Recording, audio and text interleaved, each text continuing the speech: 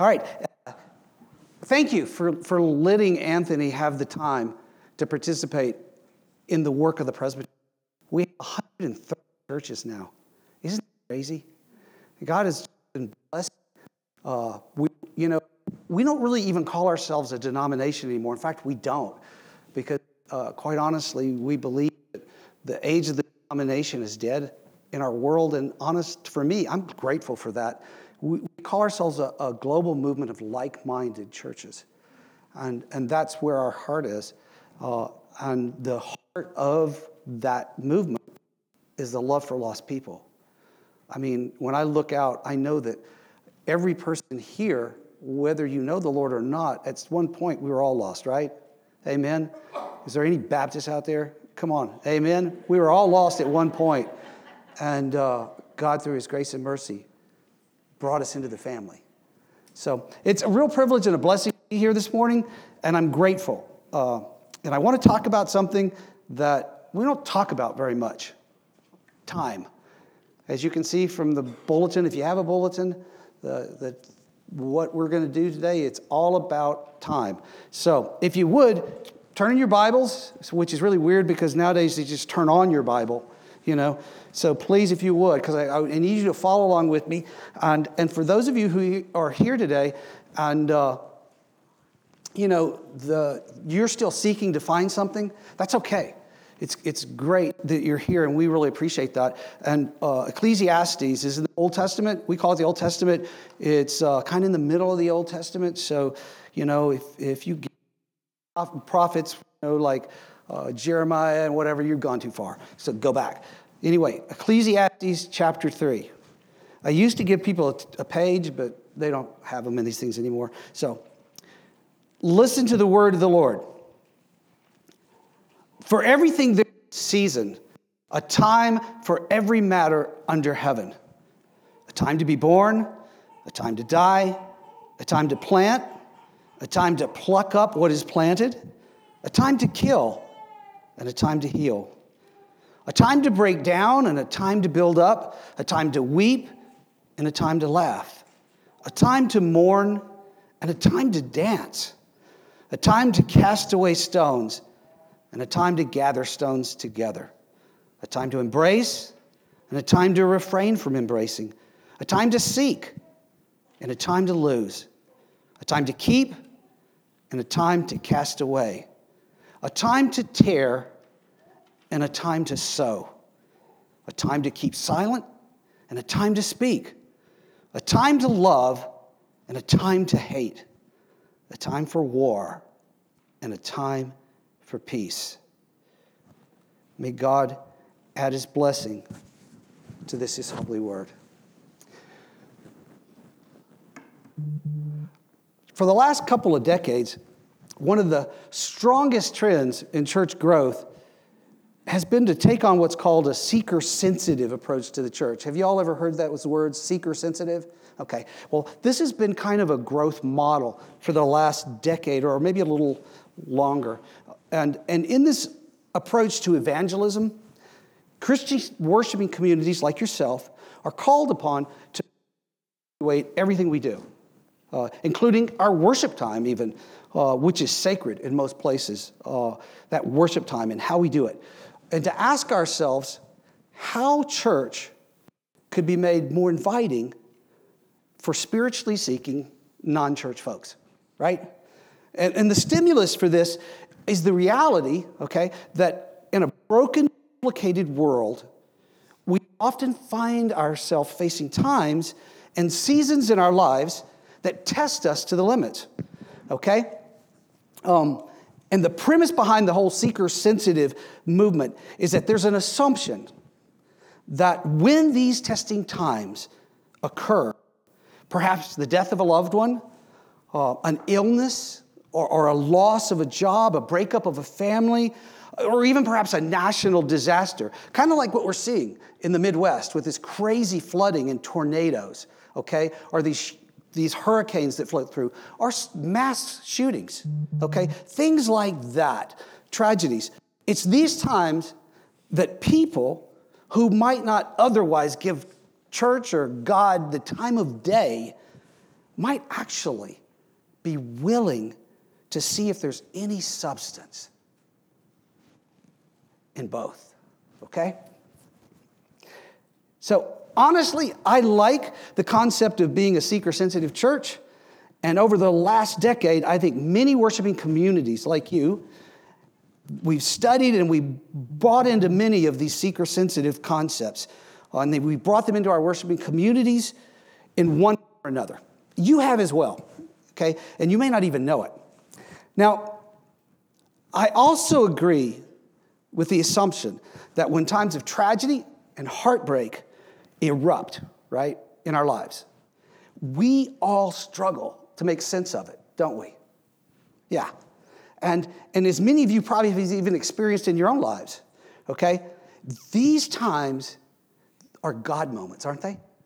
Think about it. When our lives go crazy, these moments of confusion and disruption are actually God moments in our lives. However, this is the thing. However, as helpful as seeker sensitivity has been in aiding church growth, nonetheless, there are some drawbacks, I think, that warrant special attention. For example, one flaw in this whole concept that can occur if we let it happen, and this I think is really to you especially, is that churches can get so focused on putting tons of resources into our facilities and into our programs that we forget that people are really the center of what the church is about, okay? Now, please, don't misunderstand me here, okay? I think we should use all the resources that God gives a community. Is everybody with me today? We awake? All right, stay with me on this. I believe we should use all the resources God gives us, and especially, if God gives us an incredible building like He's given you. Because, by the way, Anthony called me, I don't remember, 6 or 8 months ago, and he says, okay, I want to talk to you about something. I said, okay. He said, well, I don't even know how to say this, but I think somebody's going to give us a building. And I'm like, wait, what? He said, I think somebody's going to give us a building. Really? That's kind of cool. It's actually a church. What? Somebody's going to give you a church? And he goes, yeah. So how do we do this? How do we get this? How do we make this happen? I said, I don't know. I'm so used to helping churches fight to keep their church, their building, as they fight their way out of the previous denomination, which we won't talk about. Anyway, but we had a wonderful conversation, and I could tell that the Lord was really in this moment. It's a God moment. And it was really cool to see it now, and to be here. So don't hear me wrong, okay? I'm not saying it's bad to have a building. I'm just saying that sometimes we can focus on a building. You know that? And or on programs, and we can make it so program centered that we don't strike that balance, and we forget the whole reality that the church is the people. It's not the programs, not the buildings. Okay? So let me just break this down a little bit. We live in an amusement, entertainment-driven culture, don't we? Think about it, okay? And it's easy for churches to fall victim to that same temptation, that in order to capture the attention of non-believers, we have to entertain them, okay? And don't get me wrong, I'm not advocating that the church should be boring either, because it's simply not true. Church can be fun, engaging, right? Okay? It can be energizing, and it should be all those things, because Christian life is fun. It's energizing and it's engaging. In fact, Jim Rayburn, who's the founder of Young Life, you ever heard of Young Life? Okay, yeah. I hung out a lot with Young Life people. They're crazy. I love them. But Jim Rayburn, the founder of Young Life, said 2 things that have always stuck with me. First, you ready? He said, it's a sin to bore a kid with the gospel. That was one of his favorite sayings. It's a sin to bore a kid with the gospel. Now, I think we should extrapolate that and say, quite honestly, it's a sin to bore anybody with the gospel, isn't it? Whether they're a kid or an adult, all right? Now, the second saying gets more to where the heart of where we're going this morning is, okay? And that's this. A Christian has to earn the right to share the gospel with non-believers. Did you hear that? a Christian, a Christ follower, a devoted Christ follower, has to earn the right to share the gospel with non-believers. Now, why did he say this and what did he mean by it? Just this. Christian evangelism is not about setting up shop in a building, designing great programs, and then wishing for bad circumstances to bring people into church. That's not what it's about. Instead, it's about people who have a personal relationship with Jesus Christ, and they're willing to extend unconditional friendship, all right, to not only those inside the church, but to those outside the church, our Christian neighbors and our non-Christian neighbors alike. That's what Christian evangelism is. It's being willing to extend unconditional friendship. Now, this is why from time to time, I remind myself that if all of my friends, if I look around myself and I see that all of my friends are church people and I don't have any non-church friends, I'm hanging around with the wrong crowd. Okay? Now, that's not what your parents probably tell you, but that's what I think. That when I look around and all my friends are Christians and I have no non-Christian friends, I am definitely hanging around with the wrong crowd. And I need to expand my circle of friends. And maybe you need to think about that too. Look at your life. Look at who surrounds your life, okay? Are there any non-believers and non-church people in your life? Or is all your church friends? Okay, because we tend to do that in the church. You see, the gospel of Jesus Christ, and I might add, the mission of any worshiping community is deeply rooted in both loving each other within the church, our church family, our worshiping communities, and fervently sharing the good news that God is in the sinner-saving business with our lost friends and neighbors, right? Because we agreed, we were all lost at one time. I know I was. And somebody loved me enough to share what being in relationship with Jesus Christ was like, okay? Now, this is really what the passage is about this morning. I think you thought I forgot about the passage, but we're getting there.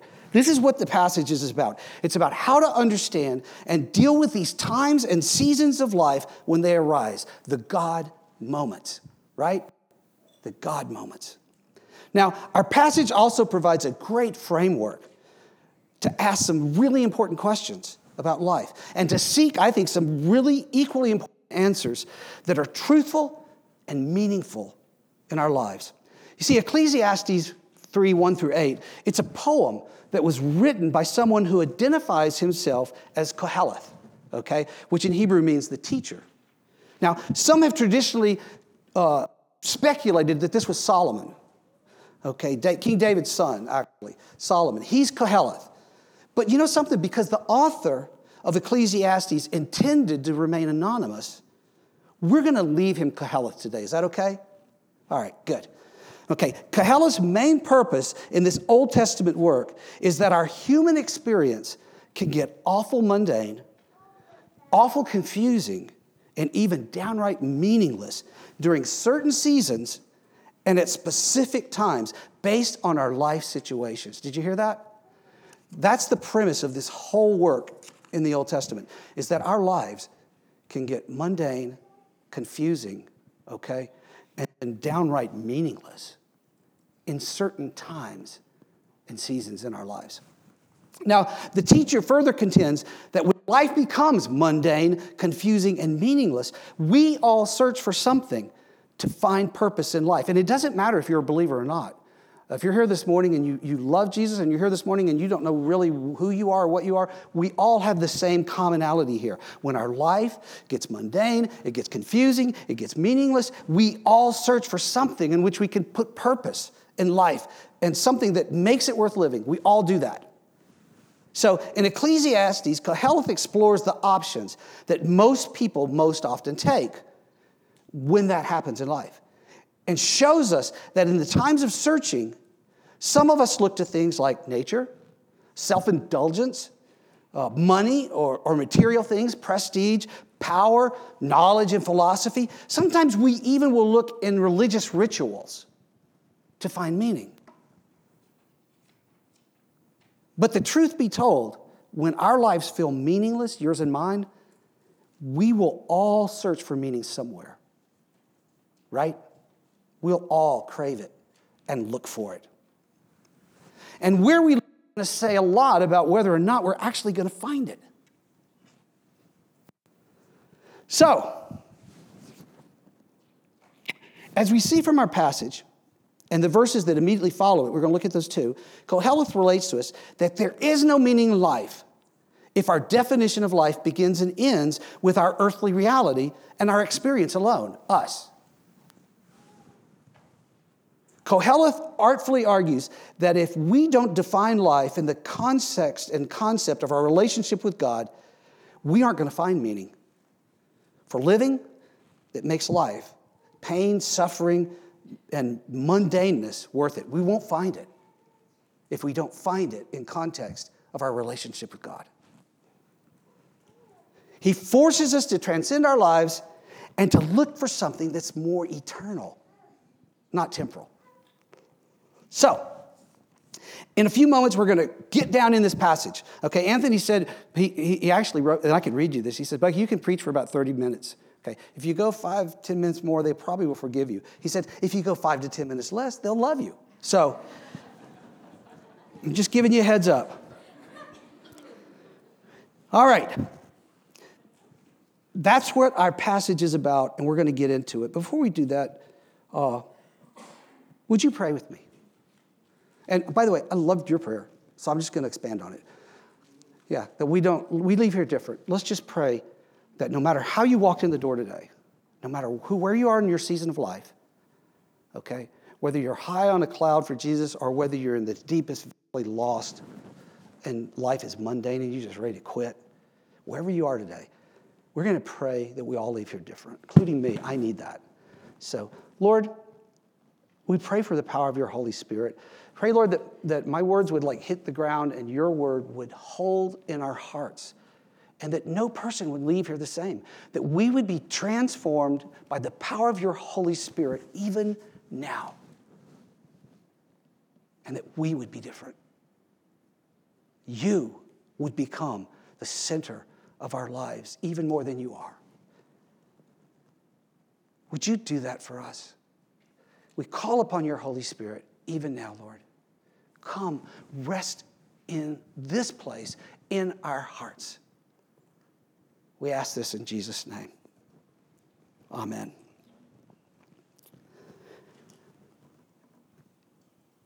Our passage this morning begins with the call for us to think about something we seldom really think about, yet something that impacts every moment of our lives. Did you get it yet, what it is?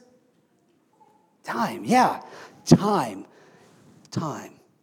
And as a pastor, I can tell you, I heard that word a lot, all right? But it was usually when I was with people one-on-one and they were struggling with something. That's about the only time I'd hear that word, time, okay? Now, for most of us, time doesn't matter until it makes itself evident by some event, right? Or some situation in our life. Okay, let's just play a game here. This is the interactive part of the sermon, okay? For those that you're on the verge of falling asleep and you don't have enough coffee. This is the interactive part of the sermon. You fill in the blank, okay? I feel so stretched and exhausted. I just wish I had more. Come on, everybody here. Try it again. That was a practice. I feel so stretched and exhausted. I just wish I had more. There you go. Or if I had just known I was going to get cancer, I would have spent more doing this or doing that. Or try this one. This was always one of my favorites because I knew a story was coming. I don't know what I was thinking. It sure seemed like a good idea right, yeah, I've heard that one before. I've even said that one before. You see, I could go on and on with this, but the truth is, we usually don't think about time until something happens that forces us to do that. Or until it's gone and we wanted more of it, right? In Ecclesiastes, Koheleth uses two Hebrew words to relate to the concept of time. and help us understand it. And if it weren't for the Greeks, quite honestly, we would have lost it, because the Greeks actually translated it for us in 200 BC when they put the Septuagint together, which is the Greek translation of the Hebrew Bible, because the Hebrew words were hard to understand. But the Greeks Greeks were really precise in their language, so they helped us to understand this. Okay, the Greek translation of the Hebrew word that expresses the concept of a duration of time, okay, was chronos. And we often translate that with the English word season. Do you see? Duration of time, season, chronos. All right. Now, the other Greek word that was used to express a specific time is kairos. And we translate it with the English word time. Season, time. Okay? Now, quite honestly, I was raised on the NIV. I love the NIV, but I think the NIV got it wrong here. Okay? I think it reversed them in this passage this morning when it quotes Koheleth as saying this, that there is a time for everything and a season for every activity. You see, I think the ESV, which is what I read this morning to you, I think the ESV is spot on. It says there is a season for everything and a time for every activity. Time to do this, time to do that. So what does it mean? Season and a time for everything. It means that the Scripture points to the truth that there are appointed times and appropriate times. You got that? There's appointed times, and then there's appropriate times for every human activity. Every human activity. So what's the difference between appointed and appropriate? And how do these things relate to my life? Because see, that's really why you're here this morning, right? How does this relate to my life? Okay? Me, your life. So, what's the difference? See, Koheleth doesn't leave us wondering. He explains this in the verses that directly follow the poem I read to you, 1 through 8. Starting in verse 9, would you look at it with me together? Turn to verse 9, chapter 3, in your Bibles, Ecclesiastes. Listen to the word of the Lord. What does the worker gain from his toil? I have seen the burden God has laid on men. He has made everything beautiful in its time. He has also set eternity. Did you hear that? He's also set eternity in the hearts of men. Yet they cannot fathom what God has done from the beginning to the end. I know that there is nothing better for men than to be happy. And when he says men, folks, don't get hung up on that. That's people, men and women, all right?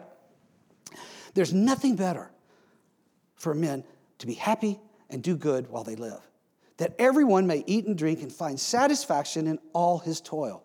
This is a gift from God. I know that everything God does will endure forever. Nothing can be added to it, nothing taken from it. God does it so that men will revere him. That means we'll respect him, which means seek him, okay? So whatever is has already been done, and what will be has been before, and God will call the past into account. So what Koheleth is saying here is that there are appointed times or seasons which God has called into existence for all arenas and activities of human existence. Okay, there's seasons that God has appointed for all activities of human existence. But within these appointed seasons, there are specific times, appropriate times, when we are called to respond to our situation. Respond really does make a difference. Did you get that? Again, there are appointed seasons that God called into existence for all arenas of human activity. But within these seasons, there are appropriate times where things happen in our lives that God has called these times, this time, this moment for us. And how we respond to that moment really does make a difference. It makes a difference here, and it makes a difference in eternity as well. So, Koheleth tells us that God has purposed a plan that makes it all work. Just like every season in the earth cycle has a specific purpose for happening. You've noticed that, right? All the seasons, and all the stuff that happens, it always happens every year, and it's always for a specific purpose. And this is what is beautiful about the purpose is. It's all these things work in accordance, okay? And the result is the world is a place of beauty and wonder, isn't it?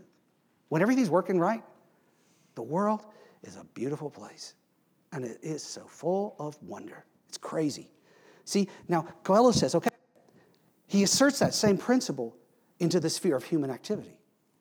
He says, we all have seasons of life. And when we respond appropriately to the seasons, in the end, our lives are fraught with what? Beauty and wonder. And when we respond appropriately at the right times, we are turned from defining our meaningless and mundaneness lives of being trapped in often confusing situations, cycles of existence. Those things are transformed into us seeing life through the wonder of God's eyes. And then we enter into the world of eternal. And folks, that's the world where Jesus is. Jesus lives in that world of eternal, and he's building his kingdom in that world. And when we get trapped in our existence, our situations, our mundaneness, we don't see that world. Do you see what he's saying here? God wants us in that world. Now, when we boil all of this down, I have to ask myself, what does it really mean for me, practically speaking, you, practically speaking? And I think all of this can be reduced to 3 principles to live by every day, okay? Now, this is the part of the sermon where if you're a note taker, okay, you get your pen out, right? Okay, I'm just giving you a heads up. 3 principles that help us, you, me, to step out of the circumstances and situations of our lives. And we all have them. I don't care how spiritual you are, or how close you are. The devil's good at getting us to the side, trapping us, putting us in situations, stealing our joy. So wherever you are, these principles work, all right? Because Koheleth teaches them. And I believe God's word. So, you ready? Principle number 1. God wants us to live our lives day by day, trusting him in everything we do. Did you hear that? Principle 1. God wants us to live our lives every day, trusting him in everything we do. This means that we have to quit living in the past, and we have to quit living for tomorrow or next week. Do you know that most of you in this room never live in the present? You don't. You spend most of your life living in the past because of some event, or wishing for the future that was better and imagining what that future would be. And by virtue of it, guess what you miss? Help me here. The present. Now let me ask you another question. Where does real life happen? Not imaginary life. Only in the what? So guess what you miss? Life. Do you see where I'm going with this? See, God wants you to spend every day trusting him daily. All right? Trusting him. Now, I can prove this. In Genesis, okay, that's the first book in the Bible, so you don't have to go far if you want to, fact check me on this. Okay, in Genesis, in the garden before the fall, we're told that God created a world, right? That's what the book is about. And in the world, he put a man and a woman. And then God gave that whole world to them to cultivate, right? To work, the garden. But it's interesting because there's not a lot of work in the garden that you hear about in there. In fact, if you go back and read it, there's only one activity that's spoken of that points to a consistent pattern in that moment. Do you remember what it is? Every day at an appointed time, God what? Yes, he would walk through the garden looking for who? Yeah, the man and the woman. So he could do what? Hang out with them. Talk to them. What's going on? What'd you think about that animal we created the other day? That's pretty cool. The giraffe, that was wild. But you see what I'm saying? It doesn't talk much about, they did, and Adam and Eve planted, tomatoes and whatever, and they tilled the garden. It talks about none of that stuff. It only talks about one thing. God met them every day in the garden. And he talked to them in the cool of the day, it says. The way it's written, we see that this was a daily activity, a routine of spending time in the midst of creation, looking for the man and woman to have meaningful interaction. Folks, here's the killer. God still does this. Okay? He still does this. It's who've been blinded by the mundaneness of life and our misplaced priorities who have not failed to see it. We're the ones who failed to meet God in this daily ritual. God still desires intimacy with each of us, you and me, every day. You see, when my kids were growing up, 5 o'clock was the best time of the day for me, okay? And it wasn't because I was getting off work. I liked that too. But it was because I was going home. And I was going to get to hang out with Matilda and the kids. We were going to play football in the yard or basketball or whatever. So from 5 to about 7, we were all just going to hang out, okay? It meant spending time with the people I love. Now, so for those of you taking notes, here we are again. First, to move from meaninglessness to wonder, we have to be willing to meet God daily. How do we do it? How do we do it? We start, I think, by finding a good daily devotional and sticking to it.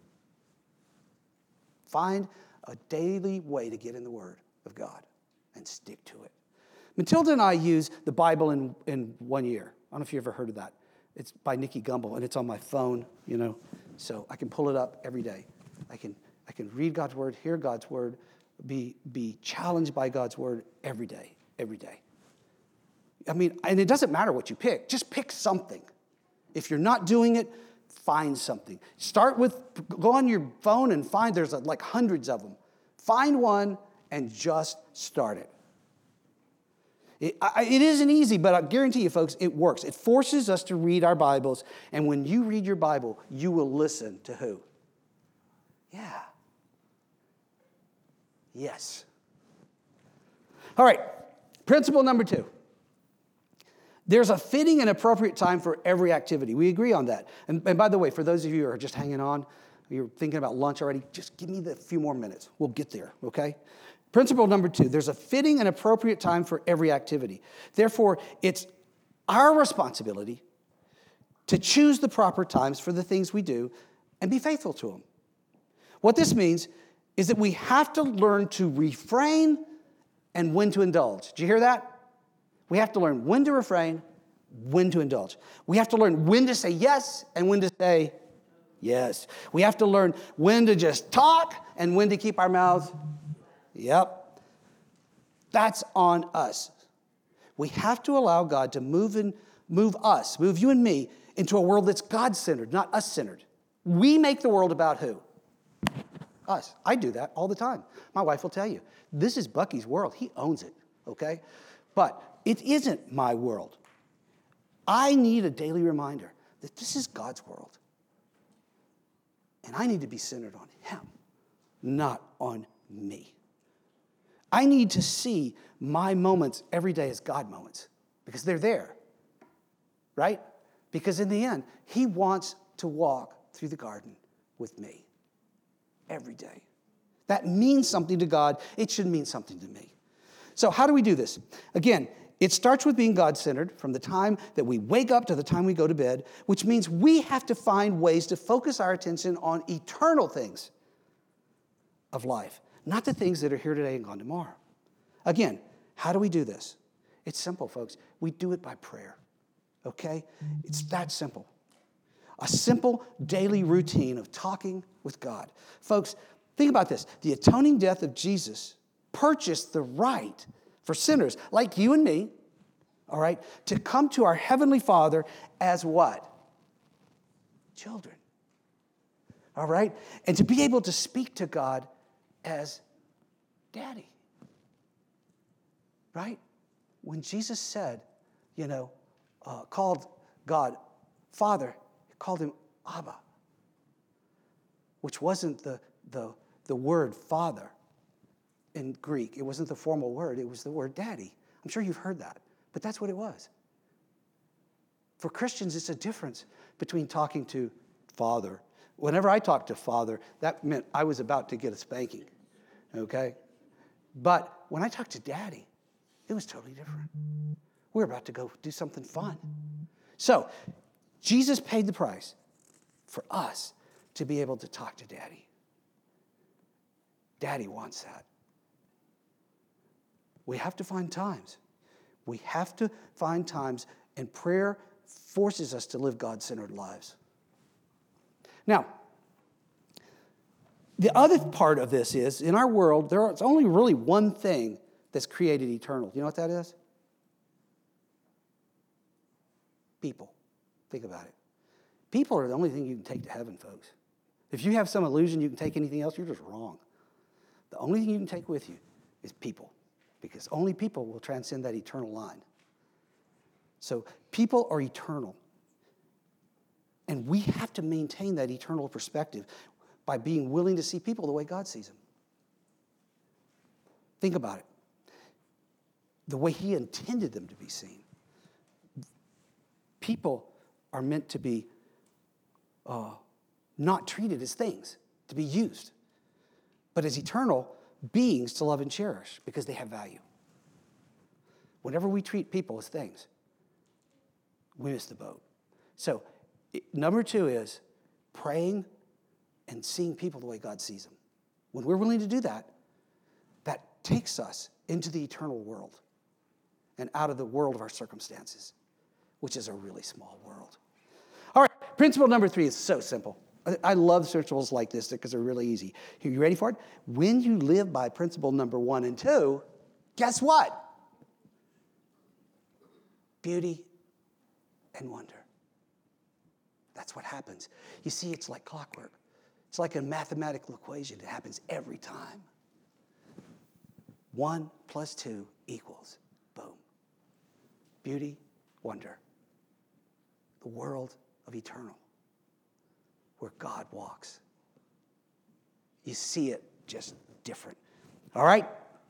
Now, I don't know where any of this hits you because I'm still trying to figure out how it hits me. But bottom line is, these principles don't just apply to you individually, they apply to your whole worshiping community as a body. All right? Let me just tell you that God is calling us both individually and corporately as a worshiping community, and especially now that you have this incredible building, because it's going to be fun to have a new crib and to put all your stuff into it and get it ready and use it as a resource. And I applaud you for that. This is a great resource. But just remember that in the end, it's not about buildings, it's not about programs, it's about people. Right? Okay. So at this moment, God is calling you both individually and corporately, Valley Hope, to these principles. 1, to make time every day for intimacy with God through reading your Bibles, reading God's Word. 2, by centering your lives on Him, not you. All right? Which means praying and actually looking at people the way God sees them, viewing them as valuable. And then 3, trusting that He's going to give you meaning and purpose in your life, beauty and wonder. It's going to happen. You may be down, you may be in a situation or a season that you can't see it, but you can trust that there's going to be beauty and wonder in this place. God told me that. He promised me that there, at the end of this tunnel, there's going to be beauty and wonder. Bring it, God, because I believe. So, let me just simply leave you with this. As we prepare for the Lord's table, all right, it really is all about time, isn't it? I mean, it's about time and what God intends for it and what we make of it, time. Jesus Christ, He loves to interact with us daily. He loves it. He still walks through the creation every day, calling us into friendship and intimacy, you and me, our church worshiping community. He does that every single day. All we have to do is look and listen. We can't allow our lives or our worshiping community to be reduced to mundane and meaningless existence, folks. We can't do that because they're both purposed to be about the wonder of living in this world that God has created where all things are made beautifully. And He wants that for us so desperately. And this is the other key that you have to remember. There is a desperately seeking world outside these walls of people who are looking for this. They don't know exactly what it is, but they know there has to be something more to life than what they see and what they feel. And they're looking for this exact thing. And you have to be the ones to tell them. If you don't, they won't know. They can't learn it from a building, and they can't learn it from programs. They can only learn it from you.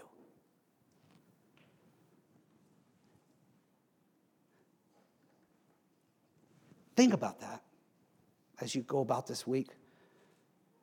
God has blessed you with time. What you do with it is yours. Let's pray. Father, we thank you for the privilege of being your children. We get to call you Daddy. We get to read your letters to us that are written in love, that tell us about life, that are honest and truthful. They challenge and convict us. They help us grow up and be adults. And we get to talk to you every day. We get to live in a world full of people who have value because you love them. And we should love them too. So, Lord, our prayer today is that Valley Hope would be a place where you walk and where anybody who comes in these doors can find you. And let's just go beyond the doors, that wherever we go is Valley Hope. In these hills and these hollers that surround this building, that's Valley Hope. And wherever we go, let the world see the beauty and the wonder of living in relationship with you. It's a sin to bore anybody with the gospel. And we know we have to earn the right through unconditional friendship with our lost friends and neighbors. Help us do that. Fill us with your Holy Spirit even now. We ask in Jesus' name. Amen.